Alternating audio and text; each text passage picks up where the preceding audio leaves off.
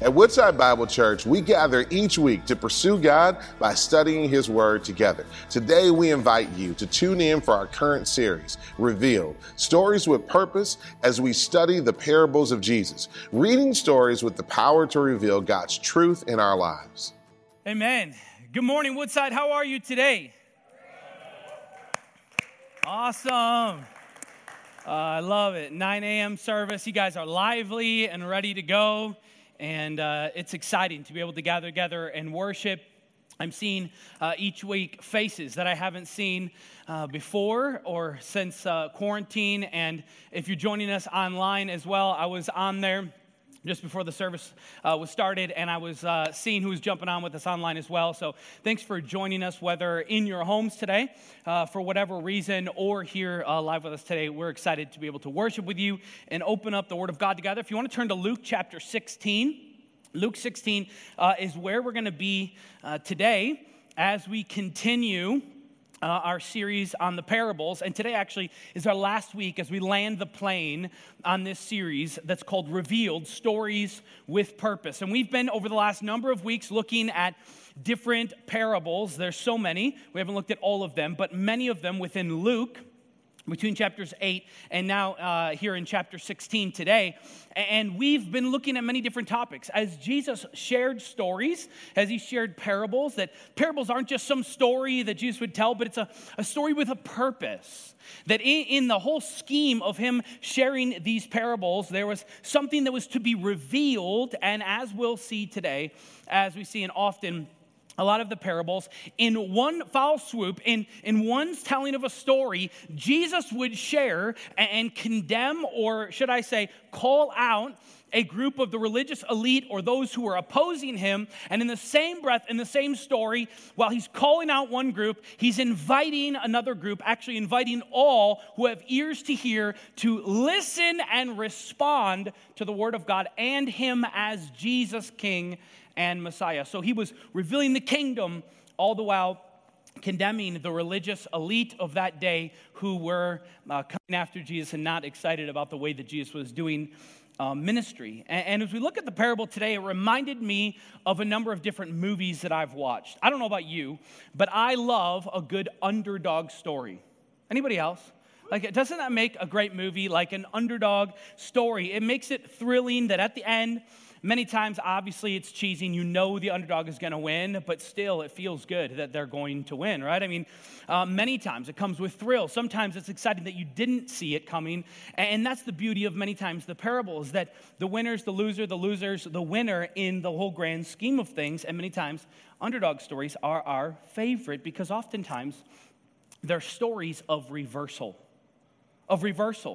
And today we're going to see it's a parable of great reversal. And when the stories of reversal, whether it's a movie, a story, whatever we experience, it's amazing because it changes what we expected to happen in the grand scheme of the story. So how many people in the room, maybe you're too young for this, cheered and we celebrated when Rocky beats Apollo Creed, right? I mean, it's like, yes, that's unbelievable. It's amazing. And I don't know, probably not many here, but cheer when Auburn runs back a missing field goal attempt by Alabama and upsets their rivalry. It's amazing, right?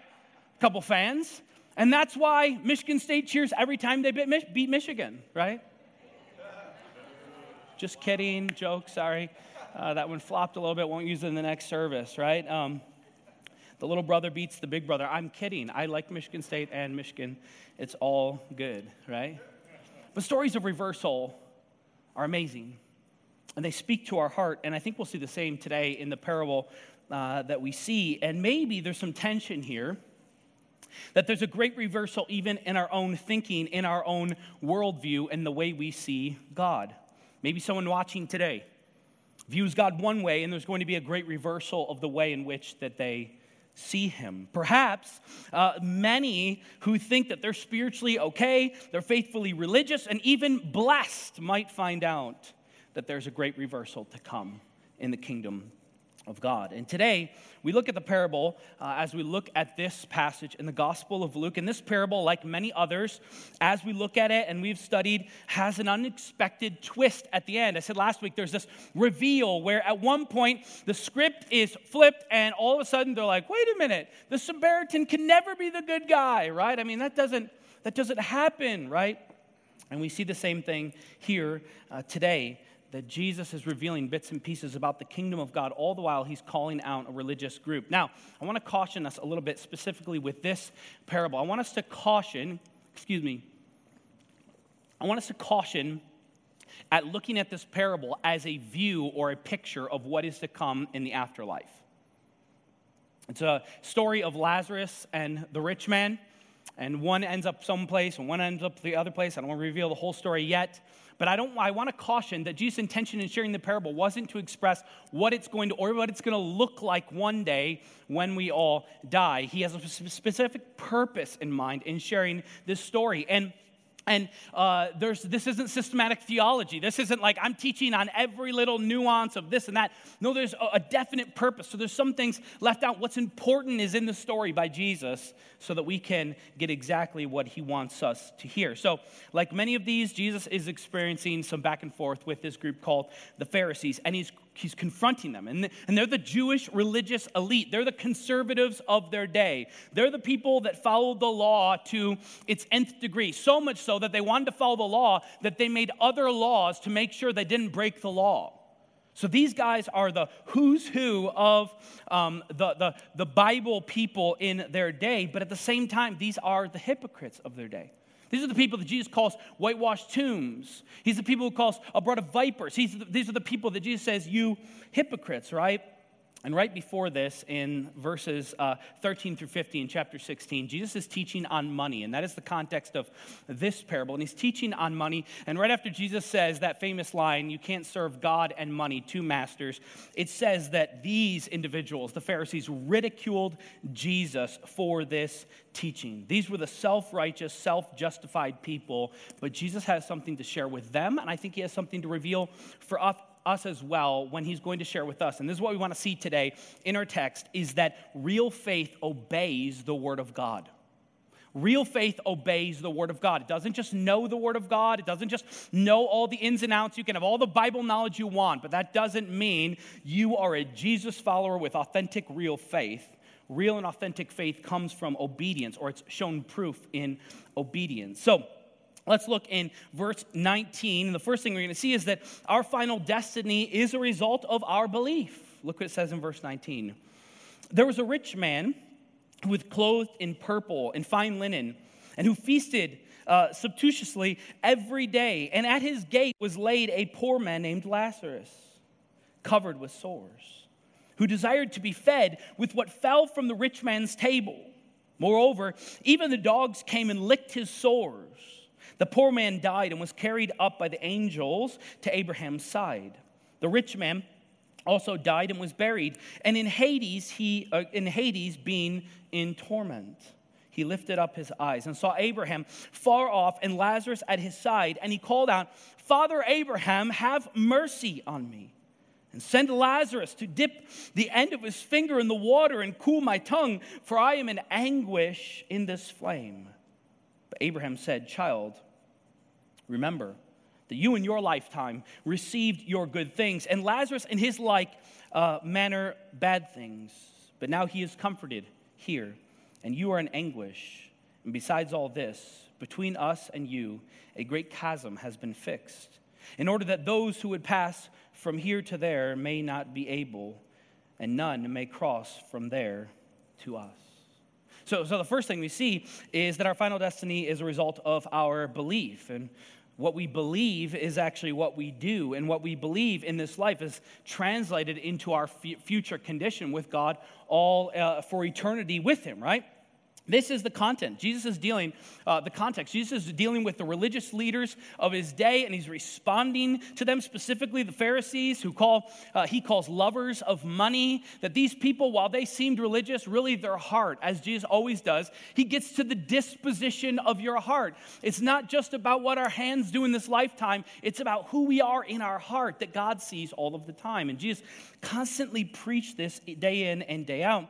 And man, they believed that they were supremely religious, superior to all the people around them. Jesus called them out last week. Pastor Alex shared about two people that approached God, and one beat his chest and said, "Father, forgive me, a sinner, have mercy on me." The other looked down and says, "Man, I'm glad I'm not like that person. I'm glad that there was this haughty spirit about them, and they were rich, and they were affluent, and self-righteous, and religious legalist, and superior to everyone else." So these guys were confident that they were in.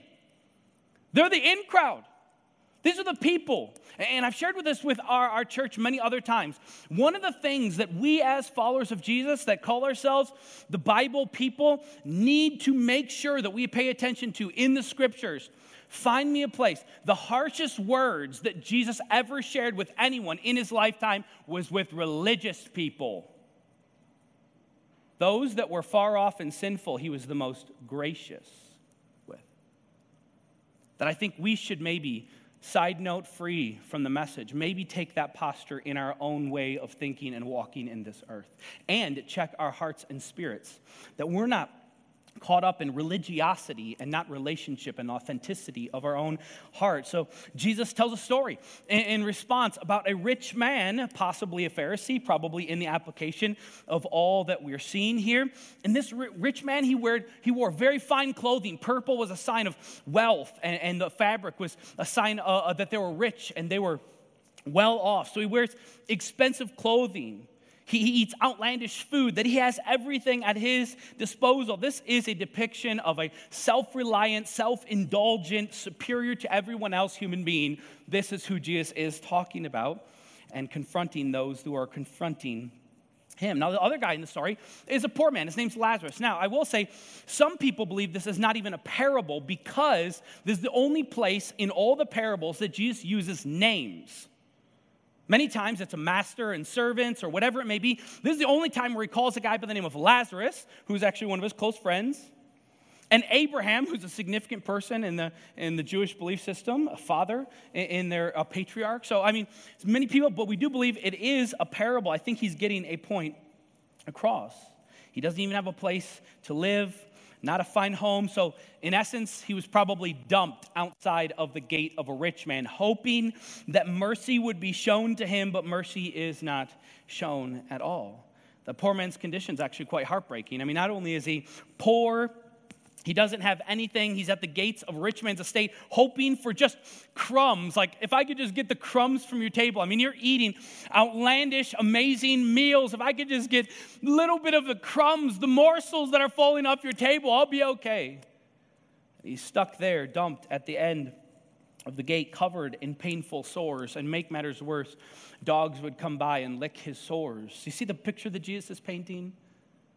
Would make him ceremonially unclean. He wouldn't be able to be around others, probably causing infection. And he laid there in order to have some sort of mercy shown to him by those who had all that he needed. But there was none. There was no mercy shown to this individual. I just want us just for a moment, many times we read past these things, can we just settle in to the emotion of the story? Imagine you live where you live, and at the end of your driveway, there's a guy laying on the ground covered in sores, and dogs were licking him clean every day, and yet you walked by him every single day with your nose up saying, "Man, that guy, I got no time for that guy. I've got no generosity for that guy." Do you think that reveals something about your heart? I got to get kids in the service more often. Kids are amen, and we're calling for let's go, right? Absolutely it does. Jesus is revealing something, right? In a moment, we're going to see how this man calls for Abraham to send Lazarus to go and warn his brothers that they wouldn't end up in the same anguish. And the response is the telling of the whole parable. I'm giving it away too early, but it has application here that, man, he says, no, man, you've had Moses and the prophets to tell you what you need to know, not only about me as the Messiah, but also how you should treat the poor, the alienated, the less fortunate, those that need justice in the world around you. The Old Testament's riddled with the way that we should treat those people. Man, leave the corners of your field for those people. Take care of those in this way and that way. But this individual had all of that knowledge, and he just ignored it. Right? It's revealing something about his heart. So Jesus moves the story away from talking about their lives to what happens after life. The one man, both of them, died. Here it says the poor man is carried up by angels to Abraham's side. Again, this isn't meant for us to interpret that we're going to be carried and we're somehow laying with Abraham one day. This isn't the purpose. The purpose is Jesus was revealing something here. There's no indication that there's any type of burial. He was probably just tossed into a common grave with other poor beggars.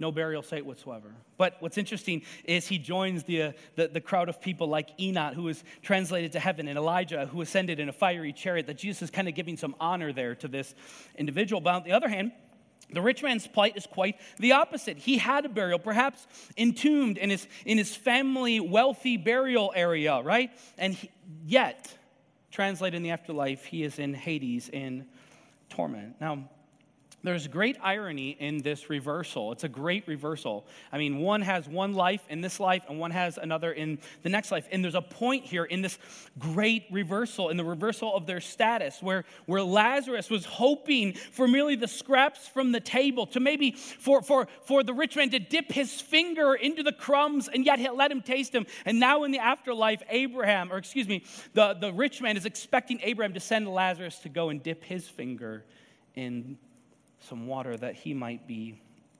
quenched. And Abraham's response is central to the telling of this story. First, there's a great reversal in the lives of them, in the good things. Second, there is no possibility of the mobility, either upward or downward, in the afterlife, that on the earth they could have switched positions, but in the afterlife there was no change for them. Here, however, the gulf is fixed in the afterlife for them. There's no changing. Now, I said in the beginning, I want us to be careful to not interpret this. Jesus' intention wasn't that, like, one day, those separated from God from all of eternity are going to look on and see all those with God for all of eternity. That's not what he's saying here. And I think we need to be careful interpreting it that way. That wasn't the intention of Jesus' teaching. But Jesus, man, it's for us too. That you and I must consider our actions and how we live right now. Our hands do what our hearts believe. Do you know that? Your hands do what your heart believes. Like I say all the time, belief is not what you say, belief is what you do. That what you really believe is how you live. It's not necessarily just what you say. Sure, you can say it, but proof's in the pudding over a span of time that shows that you truly believe it. You can say, I love my wife all I want, but treat her like garbage for your entire marriage. Do you really love your wife according to Scripture? No. Because words are cheap if they're not followed with action. That true Christianity, true salvation, isn't just a matter of mental assent or aligning ourselves with some historical or doctrinal facts. No, it's more than that. Faith reveals itself in actions. This is exactly what James gets to in James 2:14. I just want to read it real quick because it makes so much sense for what we're reading here. What good is it, my brothers, in verse 14 of chapter 2, if someone says he has faith but does not have works? What good is it? What does it matter? Can that faith save him? If a brother or sister is poorly clothed and lacking in daily food, do you see any application here? And one of you says to him, go in peace, be warmed and filled, without giving them things that they need for the body. What good is that? So also faith by itself, if it does not have works, is dead. I love you. The old faithful Christian saying, I'm going to pray for you, I'll pray for you. And then we leave and we actually never pray for the person. And we don't help their situation either. That faith without real revelation in the way that we live and function and breathe according to Scripture is death. That we need to take stock, and this is a calling for us to take stock in our actual faith, especially, and I will say especially, when it comes to, in this parable, Jesus is teaching on his way of the kingdom and his view of the poor, the needy, the marginalized, and those who need a voice in our lives. He's teaching on this. It especially has relevance with the poor and the needy and those that we profess to be followers of Jesus. Do we follow these sayings? Do we follow what the scriptures teach us in this area? Craig Blomberg, maybe you don't know who that is, but he's a author and commentator. He says this: the countless professing Christians today who give little or nothing to help the desperately poor and sick of our world, while spending huge amounts of money on recreation, entertainment, shopping, sports, eating out, cars, homes, with far more than they could ever need or use, form frightening parallels. The number of supposedly Bible-believing churches that spend equally profane percentages of their annual budgets on facilities, staff, salaries, building projects, and programs merely to service those already saved, while giving pathetically small amounts to physically or spiritually needy abroad or at home, may even be more scandalous. We can go a long way toward righting these inequities without risking rich and poor trading roles. This is why I love Woodside's posture towards helping those. During this whole pandemic, Woodside started a thing called Woodside Cares, and you as a church were so generous, and we were able to meet the needs of thousands literally in this area. This is why we feel it's so important for you to be in a life group that you together can figure out how you can provide not only needs physically, but needs spiritually with the gospel to your area of influence and your neighborhood and your places you do life, so that you can actually functionally do that with other communities. This is why when you're generous as a church, huge portions of our budget go to places around the world that are helping people with human trafficking, to human needs, to foster care and adoption, to all kinds of different areas, and helping people and rescuing young girls in India and all these different things, because we feel that God has called us to do this, that we might build bridges of love that can sustain the weight of the gospel. Man, we want to be a generous church, and we want to be a generous people. But the way that we live in this life is a revelation of who we truly are in our heart of hearts. So not only, moving on in verse 27, revelation has been given to direct us. Look what it says in verse 27 as he continues in this parable. He says this, and he said, "Then I beg you, Father," this is the response of the rich man to Abraham, "to send him to my father's house." So you notice he can't even say his name. He knows who Lazarus is. He's still even in his own pride. Can you send him?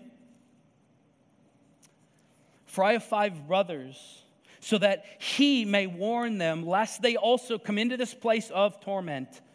Now, this is one of the keys. The rest of these verses kind of the reveal of the whole parable. "But Abraham said, they have Moses and the prophets. Let them hear them."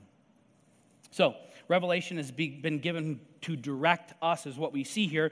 Going back to Jesus' story, we find the response of the rich man, it's quite interesting, right? He realizes that his eternal position is fixed. There's no moving it, there's no changing it, so he begins to think like, man, what about my brothers? I have family that need to hear this. I have a family that needs to know about where I am and what's happening in my life. I need you to send Lazarus. Go send Lazarus to tell them, man, if they see a dead guy come back to life, surely they will change. Surely they will listen. Do you notice that the rich man, even in his afterlife, is treating and viewing Lazarus as his servant? Go send that guy to do my bidding. And Abraham's response in verse 29 is really telling. Effectively, he tells the rich man this, that he won't send Lazarus back. Instead, they need to listen to Moses and the prophets, essentially the Old Testament, to direct them. When he says Moses and the prophets, he's saying the Old Testament. Moses would have been a representation of the law, the first 5 books of the Old Testament. The prophets would have encompassed most of the rest of the Old Testament. So with all that is written in the law and all of the prophets, minor and major prophets, all of that reveals who Jesus is as the kingdom, as the king, as the Messiah. And it's saying that reveals that not only how you should treat the poor and the marginalized, all of that has already been revealed in the Word of God, but you pick and choose what you want to read, what you want to apply. He says they should consult and act upon what they already have. Read the word of God that you already have. You see, the Pharisees were rejecting Jesus as Messiah. And what he's saying here is all of the Old Testament, all of the prophets, all of the law point to the Messiah, me, Jesus. All the things that are revealed in Christ, they didn't want to see it. They rejected him. And he's saying, man, it's not enough. They already have the answers to what you're looking for. It's revealed in the law and the prophets. Maybe you've heard this illustration. I want to read it for you real quick. It's just kind of funny, but not. But this is what Jesus is saying. Maybe you've heard this before. A man was stuck on a roof during a flood, and he waited. And as the waters rose up, he began to pray to God for help. Yeah, it's a good option, right? We go to God first. Like, God, would you help me? There's a flood coming, and I need some help, right? Soon a man in a rowboat came by, and the fellow shouted out to the man on the roof, jump in, I can save you. The stranded fellow shouted back, no, it's okay, I'm praying to God, and he's going to save me. So a rowboat went on, and then a motorboat came by, and the fellow in the motorboat shouted, jump in, I can save you. To this, the stranded man said, no thanks, I'm praying to God, and he's going to save me. I have faith. So the motorboat went on. Then a helicopter came by, and the pilot shouted down, grab this rope, and I will lift you to safety. To this, the stranded man again replied, no thanks. I'm still praying to God. He's going to save me. I have faith.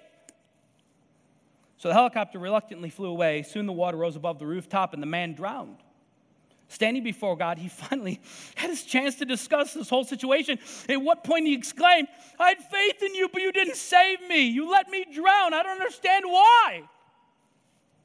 To this, God replied, I sent a rowboat, a motorboat, and a helicopter. What more did you expect? It's kind of, funny, but it's true.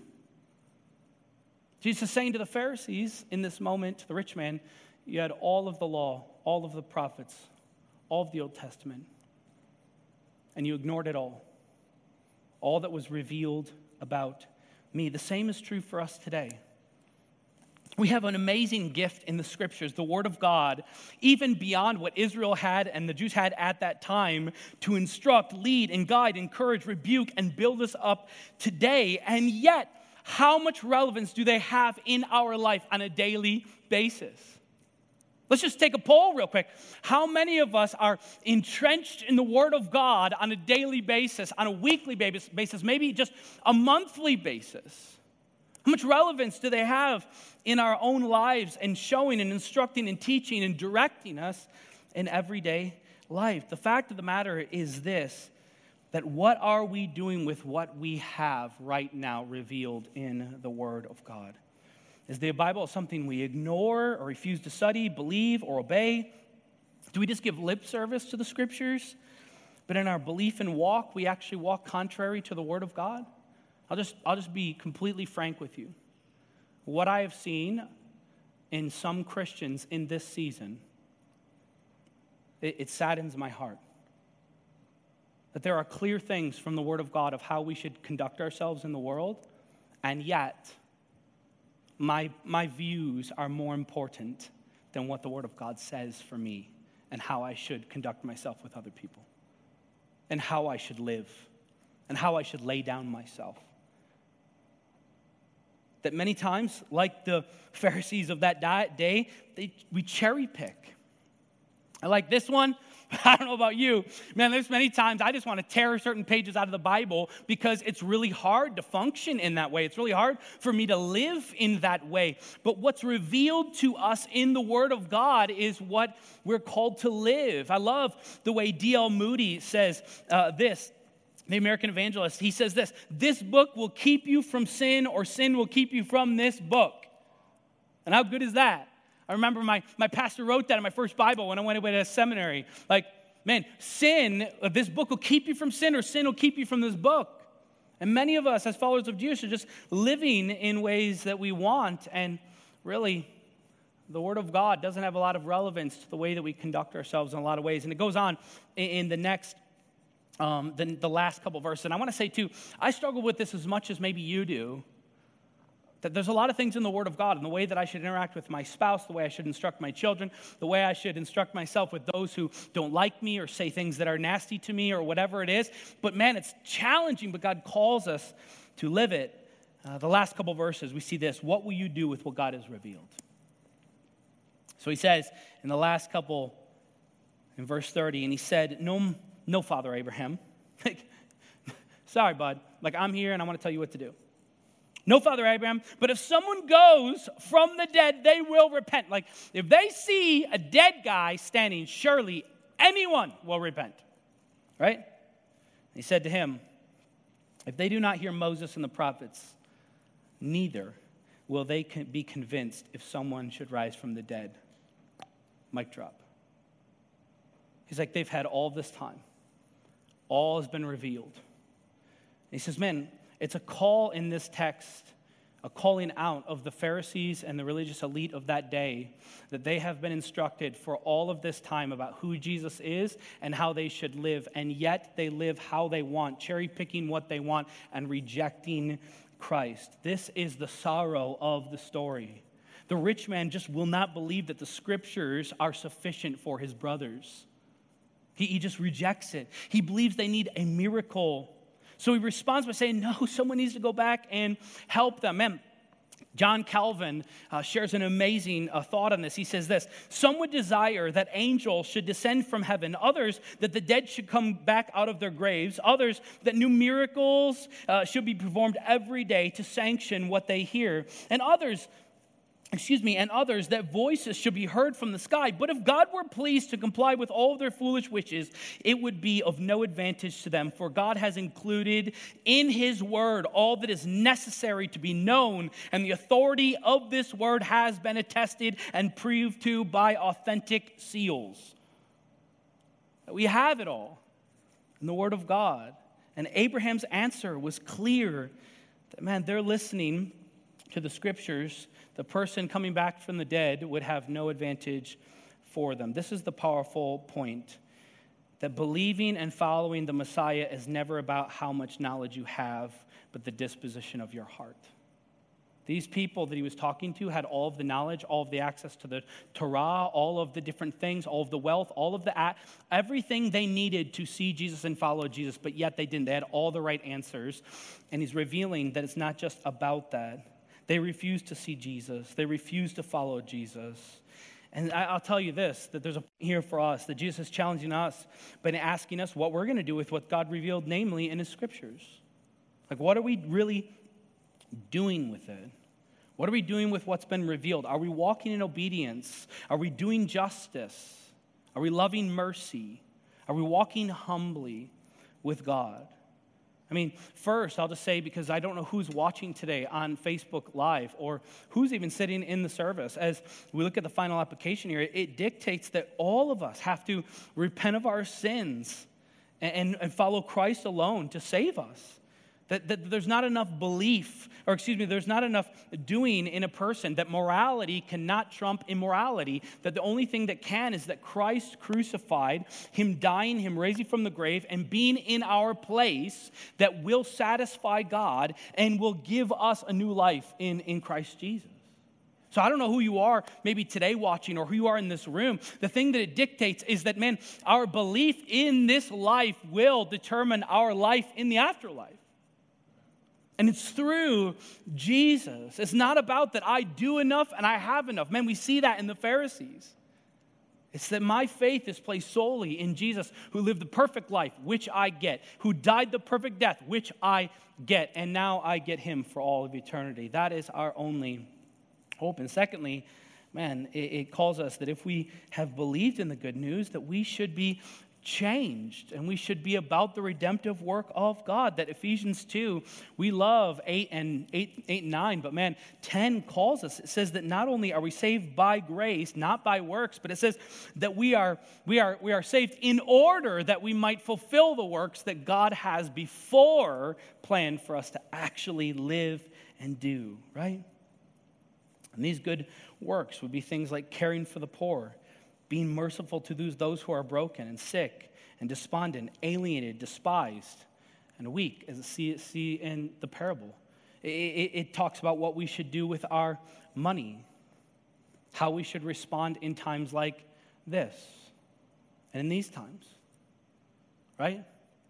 I feel as it would be amiss if I just passed over all that's happening right now and we're talking about today.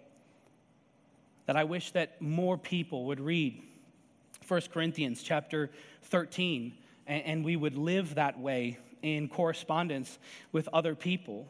That love is patient and it's kind. That Jesus, through the Apostle Paul, says that this is, everything else will pass away, but love stays, and we should live by love. This isn't actually a marriage passage, even though it's used for that often. That love is patient, it's kind. It doesn't envy and boast. It's not arrogant or rude.